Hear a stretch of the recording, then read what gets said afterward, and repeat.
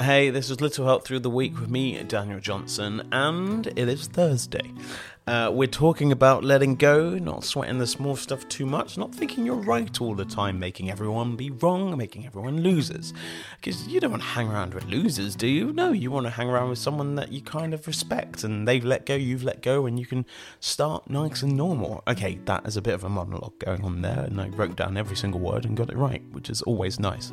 But it is so important to not hold on to stuff that makes you feel like crap. You thought I was going to say another word there. Yeah, like crap. What's the point? Sometimes we like to sit in our sadness. Sometimes we like to sit in anger. And it's fine to be angry in the moment. It's fine to be upset in the moment.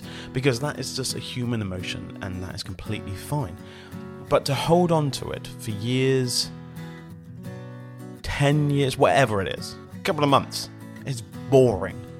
No one wants to hear about it. It makes other things more difficult.